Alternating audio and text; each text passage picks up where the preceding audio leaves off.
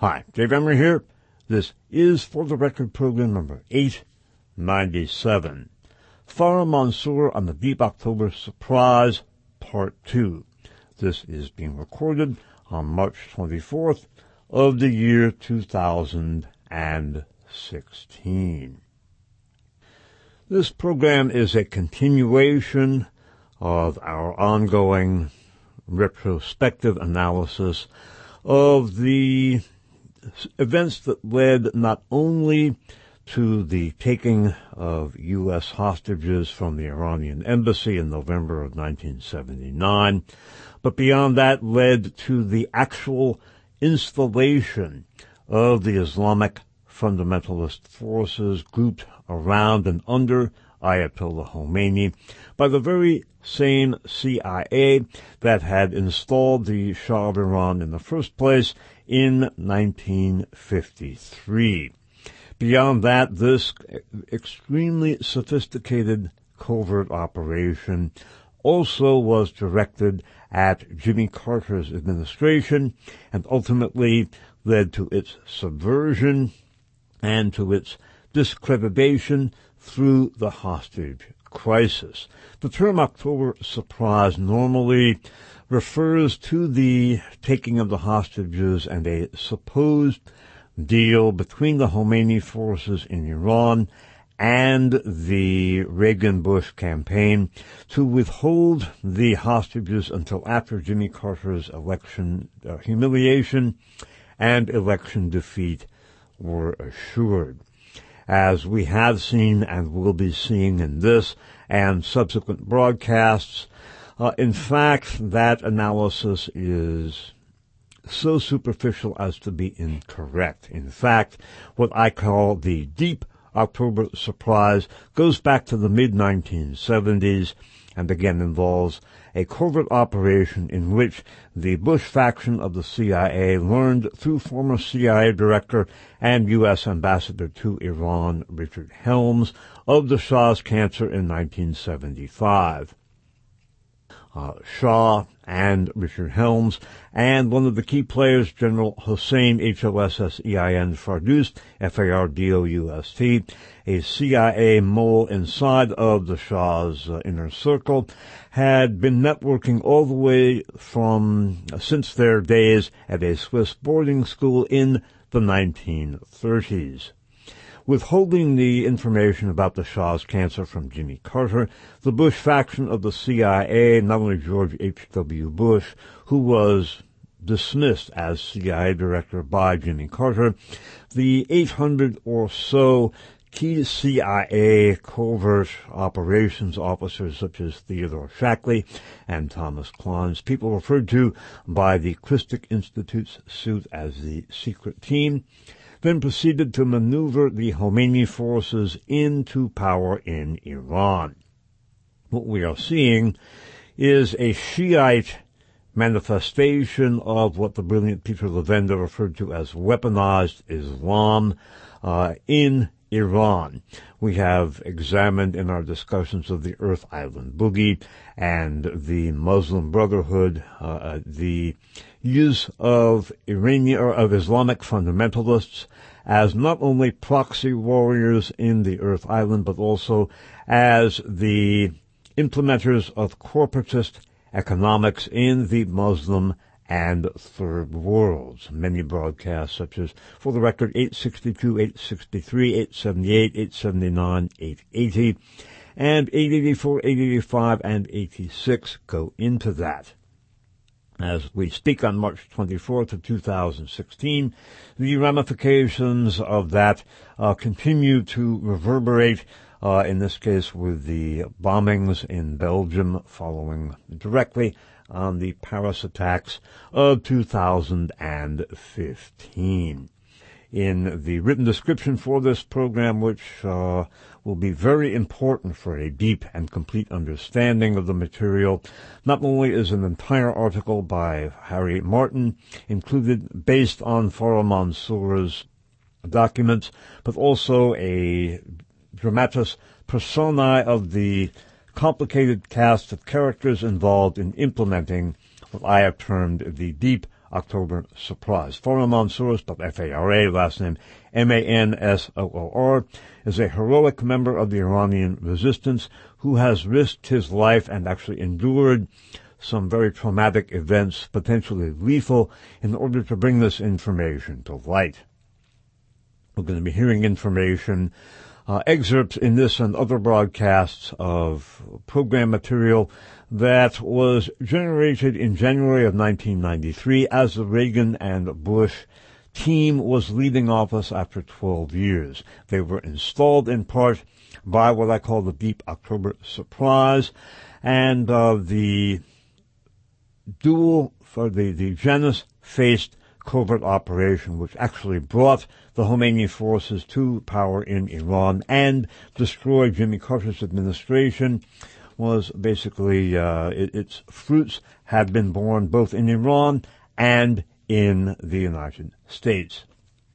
Fara Mansoor downloaded his information to Harry Martin of the Napa Sentinel, and in his Free America publication of July 1st of 1995, Harry published an article, The Real Iranian Hostage Story from the Files of Fara Mansoor, excerpting that.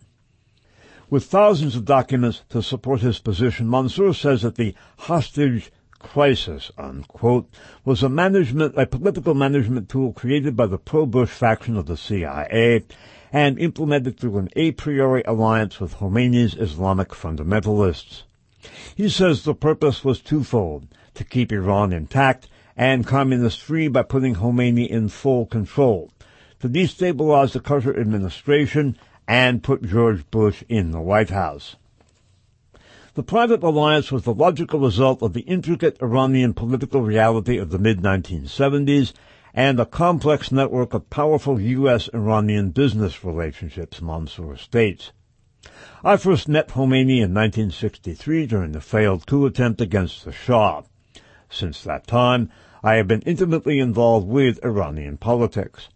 I knew in 1979 that the whole phony, quote, Islamic revolution, unquote, was mission implausible. Mansoor was frank, quote, there is simply no way that those guys with beards and turbans could have pulled off such a brilliantly planned operation without very sophisticated help. I have collected enough data to yield a very clear picture. Mr. Bush's lieutenants removed the Shah, brought Khomeini back to Iran, and guided his rise to power, sticking it to President Carter, the American people, the 52 hostages in particular, and the Iranian people. Mansour's meticulous research clearly demonstrates how Khomeini's published vision of an Islamic government, the Vilayat, V-I-L-A-Y-A-T, Faqih, F-A-Q-I-H, dovetailed with the regional and global strategic objectives of a hardcore subset of the U.S. national security establishment loyal to George Bush. It shows that the Iranian hostage crisis was neither a crisis nor chaos. In 1953, the CIA orchestrated a coup in Iran which threw out the democratic government of Mohammad Mossadegh and installed the Shah. In order to understand the imperative of this alliance, we must realistically examine the socio-political alignment both in Iran and the U.S., and accurately assess their respective interests to find the common ground for this coalescence. The anti-monarchic forces in mid-1970s Iran consisted of various nationalist groups including religious reformists, the Islamic fundamentalists, and the leftists and communists. The Islamic fundamentalists had no government experience, but they had major grassroots support. Islam in its Shiite format was deeply embedded in the lives of the vast majority of the Iranian people. The fundamentalists were absolutely anti-communist. The philosophical divide within the U.S. national security establishment, especially the CIA, became quite serious in the aftermath of Watergate. To make matters worse, the election of Jimmy Carter in 1976, his campaign promised to clean the cowboy elements out of the CIA, and his human rights policies alarmed the faction of the CIA loyal to George Bush.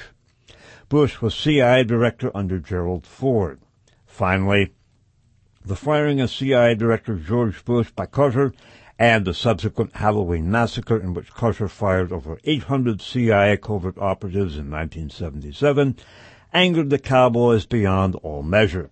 That was Carter's October surprise, 800 firings on Halloween 1977.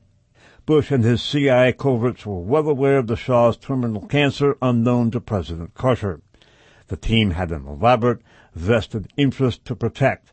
They were determined to keep Iran intact and communist-free, and to put George H.W. Bush in the White House. In this episode, we're going to hear about this. Mansoor produced a confidential document called the Country Team Minutes of April 26, 1978, more than a year before the hostage crisis. The meeting was held in Iran. The second paragraph of the routine minutes states, "The ambassador commented on our distinguished visitors Ronald Reagan, George Bush, and Margaret Thatcher, and commented that Tehran seems to be the site for an opposition party's Congress." And the timeline of events touched in this excerpt we're going to hear. In 1974, the Shah of Iran was diagnosed with cancer. In 1975, former CIA director and the U.S. ambassador to Iran, Richard Helms, learned of the Shah's cancer through the Shah's closest confidant, General Hossein Fardoost. The Shah, Helms, and Fardoost had been close personal friends since their school days together in Switzerland during the 1930s. On November 4th, 1976, concurrent with Jimmy Carter's election as president, CIA Director George Bush issued a secret memo to the U.S. ambassador in Iran, Richard Helms, asking, "Have there been any changes in the personality pattern of the Shah? What are their implications for political behavior?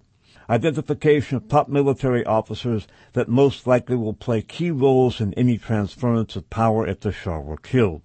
Who will be the leading actors? How will the Shah's pet projects, including the economic development program, be affected by his departure?" By July of 1977, anticipating trouble ahead, the Bush covert team issued preliminary script for the transition of power in Iran. According to John D. Stemple, a CIA analyst and deputy chief political officer of the U.S. Embassy in Iran, quote, "A 10-page analysis of the opposition written by the embassy's political section in July of 1977 correctly identified Bakhtiar Bazargan, Khomeini, and Beheshti as major actors in the drama that begins unfolding a year later." Contrary to this analysis, in August of 1977, the official wing of the CIA fed President Carter a 60-page study on Iran, which concluded, quote, "The Shah will be an active participant in Iranian life well into the 1980s, and there will be no radical changes in Iranian political behavior in the near future." On October 31st, 1977, President Carter made good on his campaign promise to clean the Cowboys out of the CIA. He fired over 800 covert operatives from the agency, many of whom were loyal to George Bush. Carter's presidency split the CIA it produced in the Cowboys, among whom many were trained in political warfare, a concerted will for revenge. By the end of the 1970s, many of these special covert operatives had allied themselves with George Bush's candidacy and later with Ronald Reagan's presidential campaign. You're listening to Dave Emery's For the Record. Long article-length descriptions of the For the Record programs are available at SpitfireList.com, also featuring information that wasn't in the original program due to the limitations of time. Next, we're going to hear an excerpt of my interviews with Fara Mansoor from AFA number 38 in January of 1993. I thought that an interesting jumping-off point, Fara, would be to go back to the immediate post-World War I period and talk about the British role in setting up the first Shah of Iran. It's my understanding that the Shah, Mohammad Reza Pahlavi, was the second of the Shahs. Am I correct? That's correct. And in particular, the strategic role of the Shah and of Iran, as envisioned by the British, in containing the fledgling Bolshevik government of the Bolshevik government of the fledgling Soviet Union. That's correct. What could you describe the process? Because most Americans have no idea about how the Shahs came to power and This is history unknown to most Americans. Again, immediate post-World War I period. Well, one of the issue that I would like to clarify here is that most of the studies that I have done is basically the hidden story about the hostage crisis and how the relationship between the loyalist, at the intelligence community loyalist to Bush, and the fundamentalist under the leadership of Ayatollah Khomeini came to exist. We have to realize that the Shah was an absolute monarch of Iran, and this I'm talking about Mohammad Reza Shah Pahlavi, which after the World War II he came to power. And he was the CIA on-site manager since 1953 CIA coup that was engineered and brought him to power. Right, and that was when Prime Minister Mossadegh was thrown out of power. What we have to remember is that in 1950s, the former Secretary of State, John Foster Dulles, he created a policy, and I would quote from his book, War and Peace, that he wrote in 1950. It says, quote, "The religions of the East are deeply rooted and have many precious values. Their spiritual belief cannot be reconciled with communist atheism and materialism. That creates a common bond between us, and our task is to find it and develop it." Of course, John Foster Dulles was Secretary of State for the Eisenhower administrations at the same time as his brother, Allen Dulles, was director of the CIA at the time when Mossadegh was overthrown. That is very true. Now, one issue that is here when we talk about the alliance that was developed, between the George Bush loyalists at the CIA and the intelligence community, has created quite a bit of questions, and particularly when it came to the whole issue of the Iranian hostage crisis, one basic question has never been answered, and that is that why were the hostages taken to begin with? And that is a central question to the whole area of so-called hostage crisis that has not been touched on. We get to that a little bit later on, of course. Okay, now just for the benefit of the audience, it was John Foster Dulles who conceived a policy. By the way, what is the name of the book in which he makes that statement? War and Peace. War and Peace. That's correct. He envisioned the religions of the East, in this case obviously involving Islam, as a bulwark against the atheism of communism or Bolshevism. If we have time, Fara, I don't want to direct the discussion past the point, because I have been told by people that, in fact, the very first Shah was installed by the British and envisioned by the British as a strategic bulwark against the Soviet Union, and it is the strategic use of Iran, whether the Shah's government or the Islamic forces, as a bulwark against the Soviet Union that underlies all of the discussions that we're going to be engaging in vis-a-vis the hostage crisis. That's correct. Now, what we have to remember is this, that the cornerstone of American foreign policy was to confront communist atheism with the religious principles. Now, that is God versus non-believers. Mm-hmm. That was how the certain faction of the U.S. intelligence community, I call them network, became comrades in arms with the Khomeini's Islamic fundamentalists. The result of this alliance was that from January 1978, the Iranian populist revolution became infested with the fundamentalist movement, which eventually consumed the host. By February 3rd, 1978, while Khomeini still was in Iraq in exile, the network concluded that the Shia Islamic movement dominated by Ayatollah Khomeini is far better organized, enlightened, and able to resist communism than its detractor would lead us to believe. It is rooted in the Iranian people more than any Western ideology, including communism. Now, the hostage crisis from the outset was to persist until all of its objectives had been fulfilled. The Republicans safely inaugurated an Ayatollah Khomeini in full control of Iran. Although history makes no secret of who benefited from those struggles, most folks find it very difficult to picture these two odd lovebirds feathering in the same nest. And namely, U.S. intelligence and the in particular that faction of it associated with Bush and Reagan and the Islamic fundamentalist forces in Iran. Perhaps before we go into the hostage crisis and the various strategic considerations involved, let's go back to where you begin, Fara, in your letter, namely 1974, when Richard Helms, formerly Director of Central Intelligence, is U.S. Ambassador to Iran, and he learned that the Shah had cancer. That's correct. Now, Richard Helms in 1973, as we all know, during the Nixon administration, he was dismissed by Nixon, and he was sent to Iran as the American ambassador. And he was there between 1973 till 1976.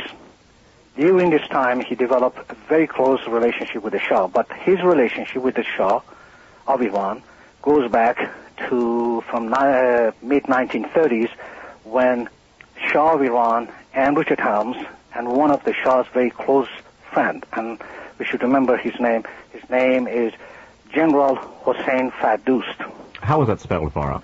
It's F-A-R-D-O-U-S-T,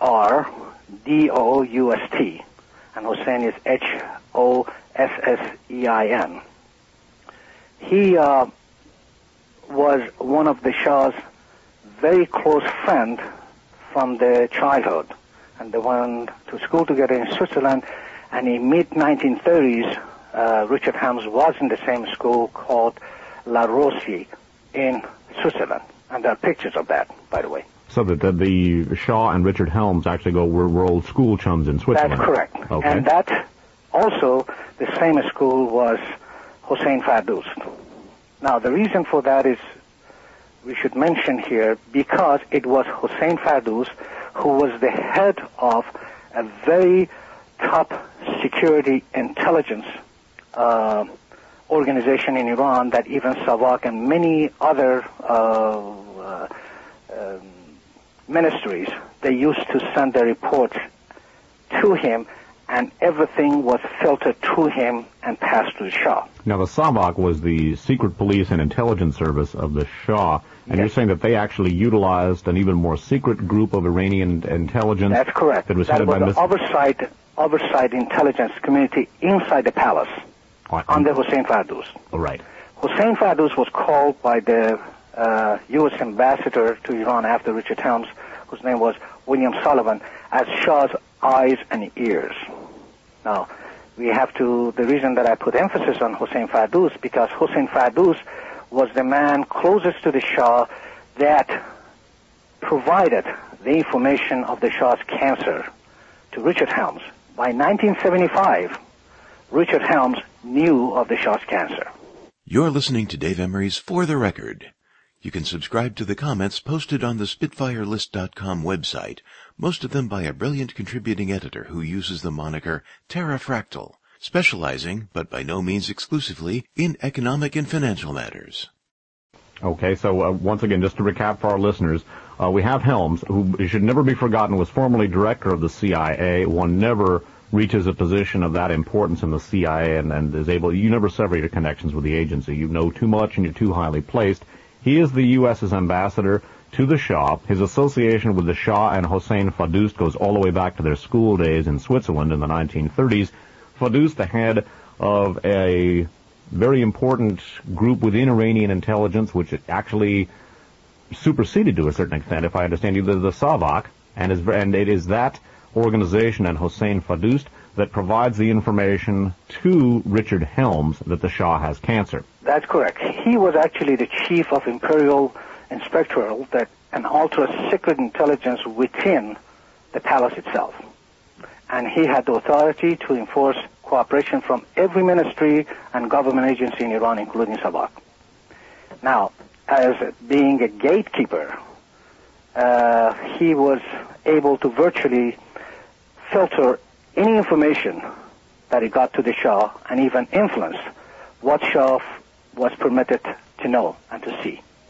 Now, there was a man at the American Embassy in Tehran who was the deputy director of the political section at the U.S. Embassy, who was also a CIA analyst, whose name is John D. Stample, and he was in Iran from 1975 to 1979. Okay, now, how is his name spelled? It's John D. Stample. It's Stempel. Mm-hmm. He has written a book about Iran called Inside the Iranian Revolution. In his book, he describes Fardous as follows. Quote, as someone close to the Shah, he's talking about Fardous, would have been among the first to learn about monarch's serious illness and its effect on his firmness and judgment. This is describing Hossein Fardous. Now, what we have talked about is that in 1975, obviously, Richard Helms learned the information about the Shah's cancer from Hossein Fardous. By 1975,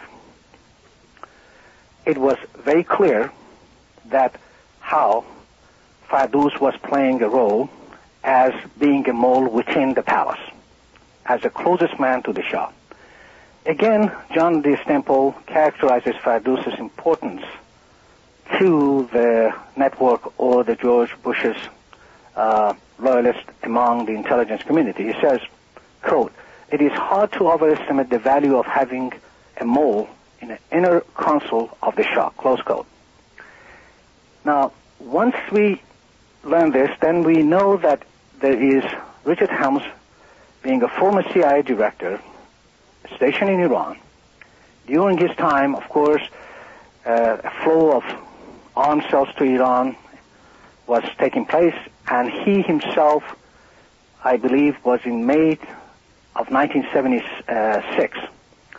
He confirms his relationship to the Shah, and he says, in the secret communique that he sent to Chief Inspector General Herbert F. Props, it's Propps.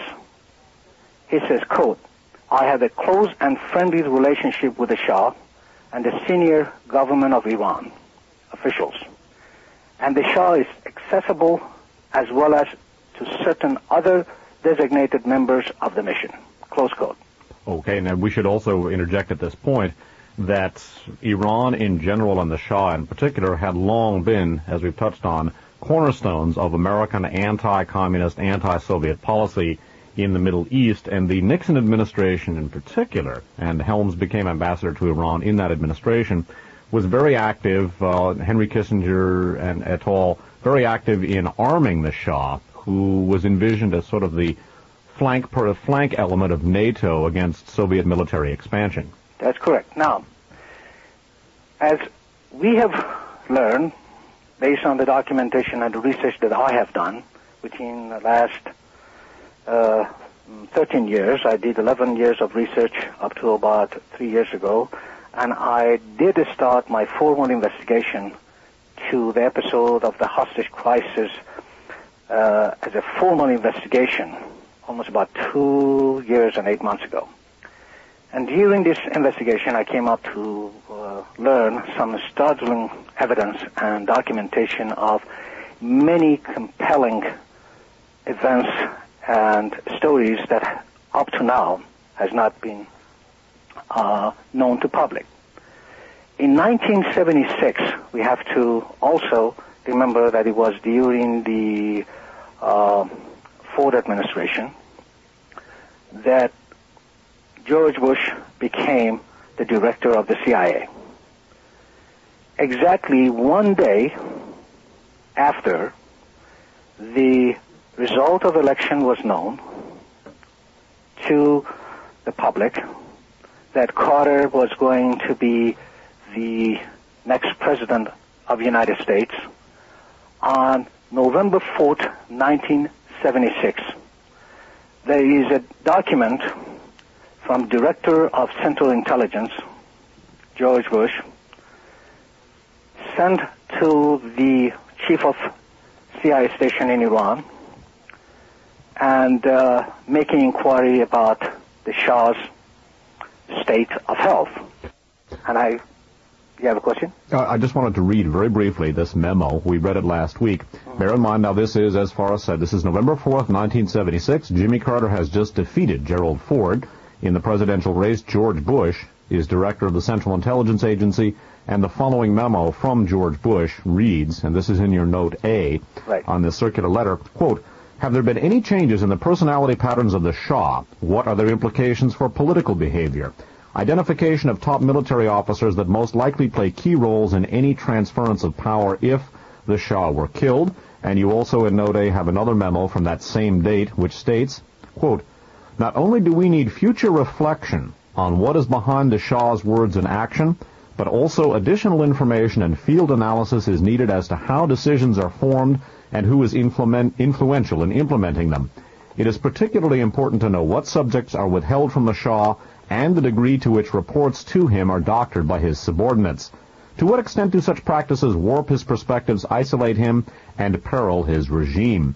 They, people at the agency, do not have adequate information and field analysis regarding his succession to throne. In other words, knowing at this point, as the CIA does, that the Shah has cancer, there are concerns about who will succeed the Shah being a major element, a keystone of American anti-Soviet policy in the Middle East. Continuing with the memo from 11/4/76, what are the mechanics? Who will be the leading actors?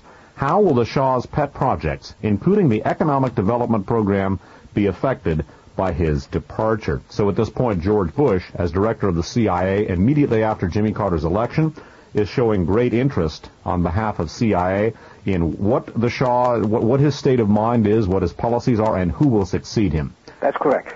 Now, we have to remember here that at this time, according to what record shows and what we know during the Carter administration had no knowledge of what was happening to the Shah, because the official version is that the Carter administration did not know of the Shah's cancer till very late in 1978.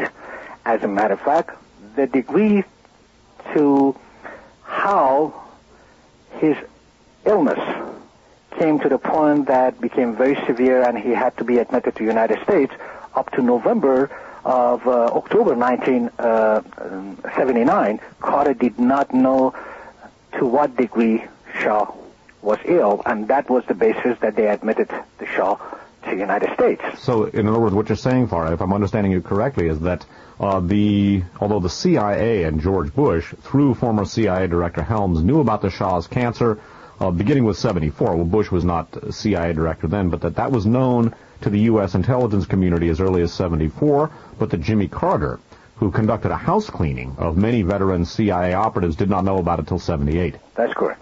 Okay. Now, what we have to also know that the Carter administration, under Stansfield Turner, who became the director of CIA from the beginning of 1977, and we also should remember this, that late November 1976, when it was known that Carter is going to be the next president, George Bush made a visit to Plain, Georgia, asking Carter to let him to stay on for another 6 months. And Carter did not agree. Now, we have to also here to bring to the attention of your listeners that during the Carter administration, he had 3 slogans that he campaigned on during his presidential campaign. These 3, number 1 was that he emphasized the issue of the human rights on international level, and particularly in the Middle East. Second, he promised that he's going to do some sort of a house cleaning of the CIA, and especially since the events of the Salvador Allende's being toppled by the CIA under Richard Helms. And the third issue was that he wanted to contain the unlimited supplies of armament to the Middle East, and especially to Iran. If you remember the debate that he had with Gerald Ford, one of the issues that he put quite a bit of emphasis was that to really limit the arms shipment to Iran. And so these three issues was very important. Now, as long as that the Republicans were in office, and as long as they would have had the CIA and the intelligence community to control the situation in Iran in the events of the Shah's demise, they didn't have any problem. But the minute that it was known that the Republicans and Gerald Ford is not going to be in the White House, that's when the telex was sent. Under George Bush's directorship at the CIA, there is a very interesting name that we have heard about him during the Iran-Contra, was Theodore Shackley, who was the deputy director of the CIA, and he was designated to that post by George Bush.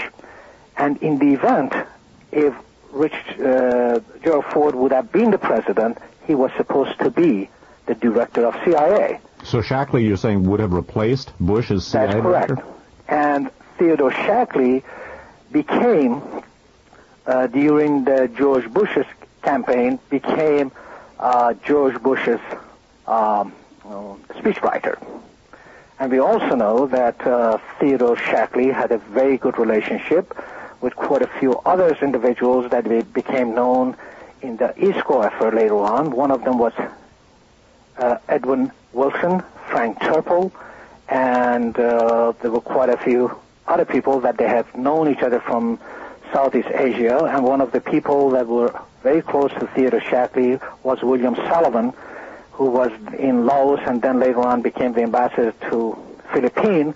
And William Sullivan then comes as a man within the intelligence community soon after Carter becomes the president, and he becomes the American ambassador to Iran after Richard Helms. So William Sullivan, U.S. ambassador to Iran at the time of the hostage crisis, was a long-standing associate of many of these CIA professionals who were fired by Jimmy Carter and Stansfield Turner when Carter conducted a house cleaning of the CIA. Absolutely. I would also note, too, that in the period when George Bush was director of the CIA, the operations of Frank Turple and Edwin Wilson in training and arming many of the world's most notorious terrorist groups, Gaddafi's terrorist cadre in Libya, elements of the Red Brigades in Italy, elements of the Japanese Red Army faction, the Baader-Meinhof gang, the Turkish Grey Wolves, some elements, not the IRA per se, but some of the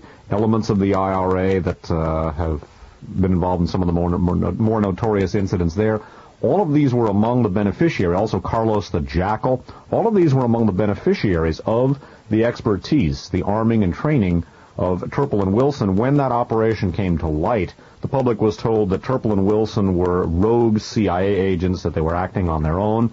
In fact, as a number of former participants in and students of the intelligence community have documented, it is absolutely inconceivable that their operation was not being conducted as a deep cover U.S. intelligence operation, again, to arm and train many of the terrorists that we here in the United States were told we need to arm ourselves against, and that we need greater security procedures at home to protect against. But that was initiated by George Bush's CIA and people like Theodore Shackley and Thomas Clines, later involved in the Iran-Contra affair, were key elements in the Turple-Wilson operation. That's correct, but one part that I'm sure that you forgot to mention it is the role that Edwin Wilson played with Frank Turple, who is still a fugitive, training Omar Gaddafi in Libya. And that's one of the reasons that Edwin Wilson is serving a 53 years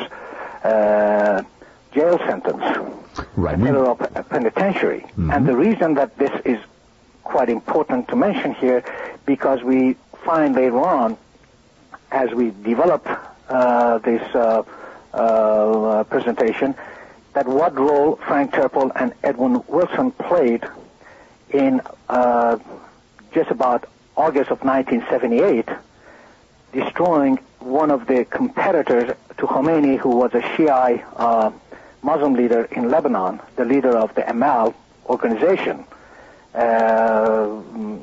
that who was taken in August 27, 1978 to Libya, and he was destroyed as one of the Khomeini's competitor to clean up the path for Khomeini's rise to power. Now, what was that individual's name?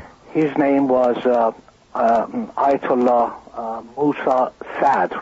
That he was an Iranian that originated was in Iraq, and then from Iraq he formed the organization Amal, and then he moved to Lebanon, and in August 27, 1978, he all of a sudden mysteriously disappeared. And when he supposedly went to Libya, and in Libya, based on the information that I got through interviewing some of the people within the intelligence community, that he was taken over there and he was killed. Now, this is interesting. Now, how was his name spelled, Fara? Musa Sadr. That would be M-O-U-S-S-A? That's correct. And then S-A-D-R. S-A-D-R, Sadr. So he was an opponent of the Shah's, but a rival of Khomeini's as a possible successor. He was one of his competitors. Right. And he was much more moderate, and they didn't want to have somebody as moderate as he was, so they wanted to take him away. We talk about that a little bit later on. But one thing that Dave, it's very important to get into here is the philosophy behind this alliance. Why they came together, and what was the reason for the George Bush's crowd and loyalists at the CIA and Ayatollah Khomeini's fundamentalists to form this alliance. Right. This private alliance was a logical outcome of certain conditions. One was the Shah's cancer, of which I call them their spook network, had the exclusive knowledge, foreknowledge. And which they were keeping from Jimmy Carter. That's correct. Okay. The second was America's strategic interest, or at least they spook vast, incredibly profitable entrees, which required protection and continuity. Okay. Third item was the election of the Jimmy Carter, which took control of the situation officially out of their hands. The fourth was Carter's human rights policy, which influenced the Shah to permit token concession to suppress voices of the dissent in Iran. Now, the Shah, by the way, was a brutal tyrant. Yes, And, particularly the Savak. Right, the Savak were actively suppressing all dissent in Iran. That's correct. And then this alarmed their spooks within the network. Finally, Carter's Halloween massacre, in which he fired George Bush, the designated Theodore Shapley, and some 820 of the covert operative within the CIA. That was the thing that really pissed them off. This combination of factors motivated these people to launch their own private plan for a transference of power. Now, you mentioned the reading of a secret communique. They were talking about the transference of power. That's where it comes. The transference of power within Iran, and for the demise of President Carter. For them, Iran's new power structure had to embody those many precious values that John Foster Dulles was talking about. In other words, basically a religious-based, spiritualist, anti-Bolshevism, basically. That's correct. Anti-communism. Which it was deeply rooted in the Iranian society. And this again, excuse me for interrupting, but this against the background, again, of Iran as a cornerstone of America's anti-communist policy in the Middle East. That's correct. Something also going back, as I understood, all the way back to World War I when the British installed the first Shah. That's correct. Go ahead. Now, these many precious values that they were so deeply rooted in the Iranian society, then we have got the Islamic fundamentalism, which it was the spiritual belief that could have not been reconciled with communist atheism. And they found it, and the task was to develop it.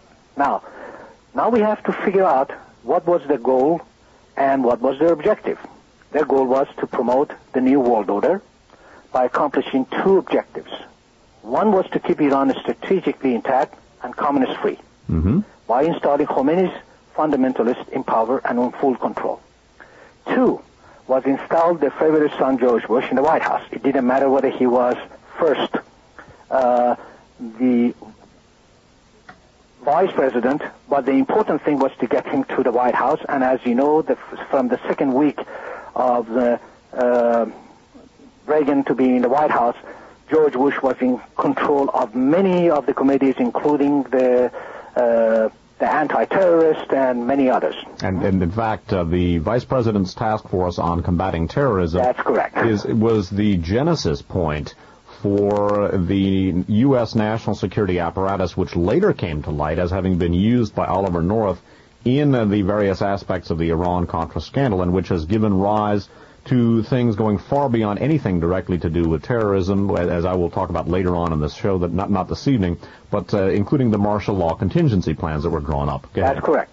For this cause, 52 Americans were held captive for 444 days, and tens of thousands of Iranians were murdered by what President Reagan called Iranian moderates. Now, by the way, Fara, if we have time this evening, something that you might want to discuss was that you yourself, as a member of the Iranian resistance, have lost many close friends to the brutal executions by the security forces of the Khomeini government. You might want to describe some of that if you feel like it, because many Americans are not aware of the punishment that has been meted out to opponents of Khomeini. Well, one thing that I would like to mention here is this, that in 1983, a man named Vladimir Kosygin, who was the top man of the KGB in Iran, he defected in 82 to the British. In 1983, he provided a list, supposedly, of certain Soviet spies or pro-KGB elements to the CIA. In the spirit of goodwill, CIA provided a special list to Ayatollah Khomeini's regime, whereby hundreds and hundreds of Iranians were executed. Now, Khomeini called this a message from Allah. Now, this is the great Satan that he was talking about during Carter administration. Now, many of Iranians within the opposition have been brutally murdered by Islamic fundamentalist regime, the professional terrorists and henchmen throughout the world, and the latest of them were the three of the Kurdish resistance leaders from the Kurdish Democratic Party, that they were in daylight in October of this year. They were machine gunned in a restaurant in Berlin. October of 1992. That's correct. These were Kurdish Iranian resistance people. Right. Okay. And of course not all of them, but they have been killing all the opposition members. And also, since the Clinton has won the election and now he's in the White House, they, former Khomeini's aides, like Ibrahim Yazdi, Dr. Yazdi, who was during the beginning of the Iranian Revolution, he was Khomeini's deputy prime minister, and later on he was the foreign minister of Iran. He was the one that was with Khomeini. He played a very important role during taking of the hostages, particularly the first one, and then subsequent to that was the November 4th. The first one is the February 14th, 1979, that hardly anybody talks about, which is a fascinating story.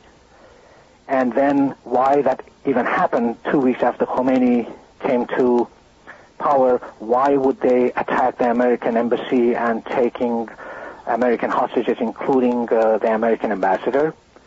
and then why this man was being provided intelligence briefing by the CIA, particularly George Cave, and with the knowledge at the time, Deputy Secretary of State Warren Christopher, and I think that one of the cables that you read from the information that you had in your position, which was a crucial information about the 1979 Iranian hostage crisis, reflects that. And the role of George Cave in Iran, and he was providing all this intelligence up to 4 days before the hostages were taken on November 4th, 1979. You're listening to Dave Emery's For the Record. All of Dave Emery's 36 years of work is available for download on the SpitfireList.com website. The site includes many articles not included in the programs, as well as a small library of old anti-fascist books. All of the material on the website is available for free. Sister station WFMU is podcasting the For the Record programs. To subscribe to the podcast, use the link at the top of the description for this program or on the front page. Let's jump back before we get to the first of the hostage crises. Let me just read a couple of paragraphs, for a reread, I should say, since I read it this whole circular letter last week. On page 2, paragraph 5, you and your colleagues have, in response to Carter's lack of, quote, cooperativeness, unquote, the pro-Bush covert team then fomented the Islamic Revolution and piggybacked it onto the existing popular revolt against the Shah. It should be remembered that the Islamic fundamentalist movement came to power in Iran as a result of a two-stage revolution, in this respect at least, somewhat similar to the Russian Revolution, in which there was a democratic anti-Tsarist revolution, and then came the Bolshevik Revolution, which of Lenin. There was initially an anti-Shah democratic revolution, which got rid of the Shah, which forced his abdication. Then Khomeini came to power after the Shah was already out. That's correct. Now, this is in paragraph 5. And then in paragraph 6, one of the most remarkable pieces of information that you and your colleagues have developed, Fara, by the end of April 1978, private citizens George Bush, Ronald Reagan, and Margaret Thatcher were in Iran. A confidential minutes of U.S. Embassy country team meeting under direction of U.S. Ambassador William Sullivan, dated April 26, 1978, is noted, quote, the ambassador commented on our distinguished visitors, Ronald Reagan, George Bush, and Margaret Thatcher, and commented that Tehran seems to be the site for an opposition party's Congress. Allow me to clarify that. To begin with, many of the documents that I have cited, it is coming from the information that was provided in the series of books that was published by the so-called the Islamic student following the line of Imam Khomeini after the capture of the American embassy, which they came to the position of many of the so-called quote-unquote American files at the American embassy. And this has been made out to quite a few books. I believe at this time is about 72 books that contains a tremendous amount of documents. This document, it actually has been printed out in one of the books, which is volume number 12, and each of these volumes have got, for instance, number 1, number 2, this is number 2, and they can find these on page 94, and it says right on the top of it, confidential country team minutes, is dated 26 April 1978, and it's actually in 4-page, and has got all the information because the U.S. ambassador and some of his colleagues that they were involved with Iranian crisis or Iranian issues, social political issues. They had a country team meeting that in those meetings there were quite a few people involved, and also because we talked about John D. Stemple, in this communique also is stated that Ambassador asked Dr. John D. Stemple about the Majlis, which is the Iranian parliament member who spoke up against the Tehran bombings. Dr. Stemple said that he was the same Godfly, who presented their recent motion to censure the government over, another city, which it was Tabriz, is quite lengthy, and is very, very compelling, and there are many other elements that, or individuals that have been named that they were present in that meeting. So to be sure that these documents could be accessible to the people, the serious researchers that they would like to look at, they can go and find this in many of the libraries at the University of Berkeley. As a matter of fact, all these documents are at the National Security Archives with Tom Blanton's. They can call him in Washington, D.C., and refer to these things, and they can get it out of their data bank that they have. So this is not something that it is somebody sitting down there and creating. This is a legitimate and genuine document. Right. Well, again, my comments were in no way to cast aspersions on what you're saying, but rather I think the importance of what you're saying couldn't be exaggerated, and the work that you and your colleagues have done needs to be followed up by American, Iranian, and it would seem to me researchers in a great many countries, because the implications of the scope of the activities that we're going into really could not be exaggerated. Two things that we have to say. This areas that we are talking and presentation that is being made, we are going to be discussing this subject, actually, I think that if the time permits, maybe in two parts. The first part is some of the things that we are talking about, and the last part, which is going to be the conclusion of the study that I have done and the research that I have done, which it was made with the hope that I'm going to publish a book, and this is the hidden story behind the Iranian hostage crisis, which are called Revolution Betrayed. And during that time, I think that would be the conclusion that what all of these means for us today. And by that time, when I would make the final presentation, I would have a very, very big surprise that I would make a presentation at that time. But going back to what you said about the Iranian popular revolution, we know that by mid-1970s and through 1976, all the way to 1977, there was the popular revolution against the Shah's regime in Iran. Now, in July 1977, according to John D. Stemple, the Bureau of Intelligence and Research in Washington and the CIA station in Iran and the political section, they made a 10-page research and a study that, according to him, this research was sent on July of 1977 to the United States. Now, why this is important? Because we know that in August of 1977, the famous CIA study was done for President Carter that concluded that there is no trouble in Iran and the Shah is going to rule Iran through 1980s.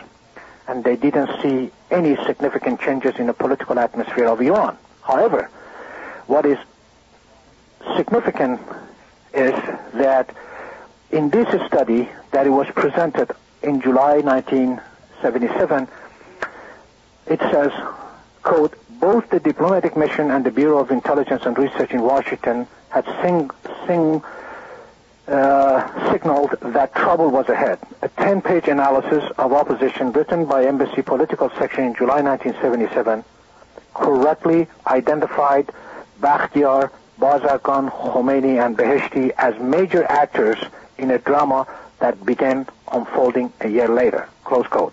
Okay, now this is in July of 77, and it is in August of that month that Jimmy Carter was assured that the Shah has smooth sailing. That's correct. At this point, the CIA is still in the possession, obviously is in possession of information developed during the Ford administration and during George Bush's tenure as CIA director, going all the way back to the information provided to Richard Helms that in fact the Shah has cancer, that his demise is imminent, and this against the background of a search, a development program by the U.S. intelligence community to find a sufficiently anti-communist successor to the Shah. That's correct, but the question here is to be asked is how did Stemple know that when the President Carter did not receive this information later, and they are talking about 4 individuals of 2. One, Ayatollah Khomeini, was in Iraq in exile, and Ayatollah Beheshti was unknown relatively in comparison to many other grand Ayatollahs in Iran. He was unknown, and he was nobody. And then they are talking about Mehdi Bazargan, who became the first provisional government of Iran under Khomeini, and prior to that, Shahpur Bakhtiar was the last premier of Iran under the Shah. Now, the thing that it is puzzling here, that how could anybody in July 1977, while Khomeini was living quietly in Iraq, that he would be allowed to leave on October 6, 1978, and become the Iran's absolute political religious leader in 1979. That again, Fara Mansoor from AFA 38 from January of 1993. This concludes For the Record program number 897, Fara Mansoor on the Beep October Surprise Part 2. This is being recorded on March 24th of the year 2016.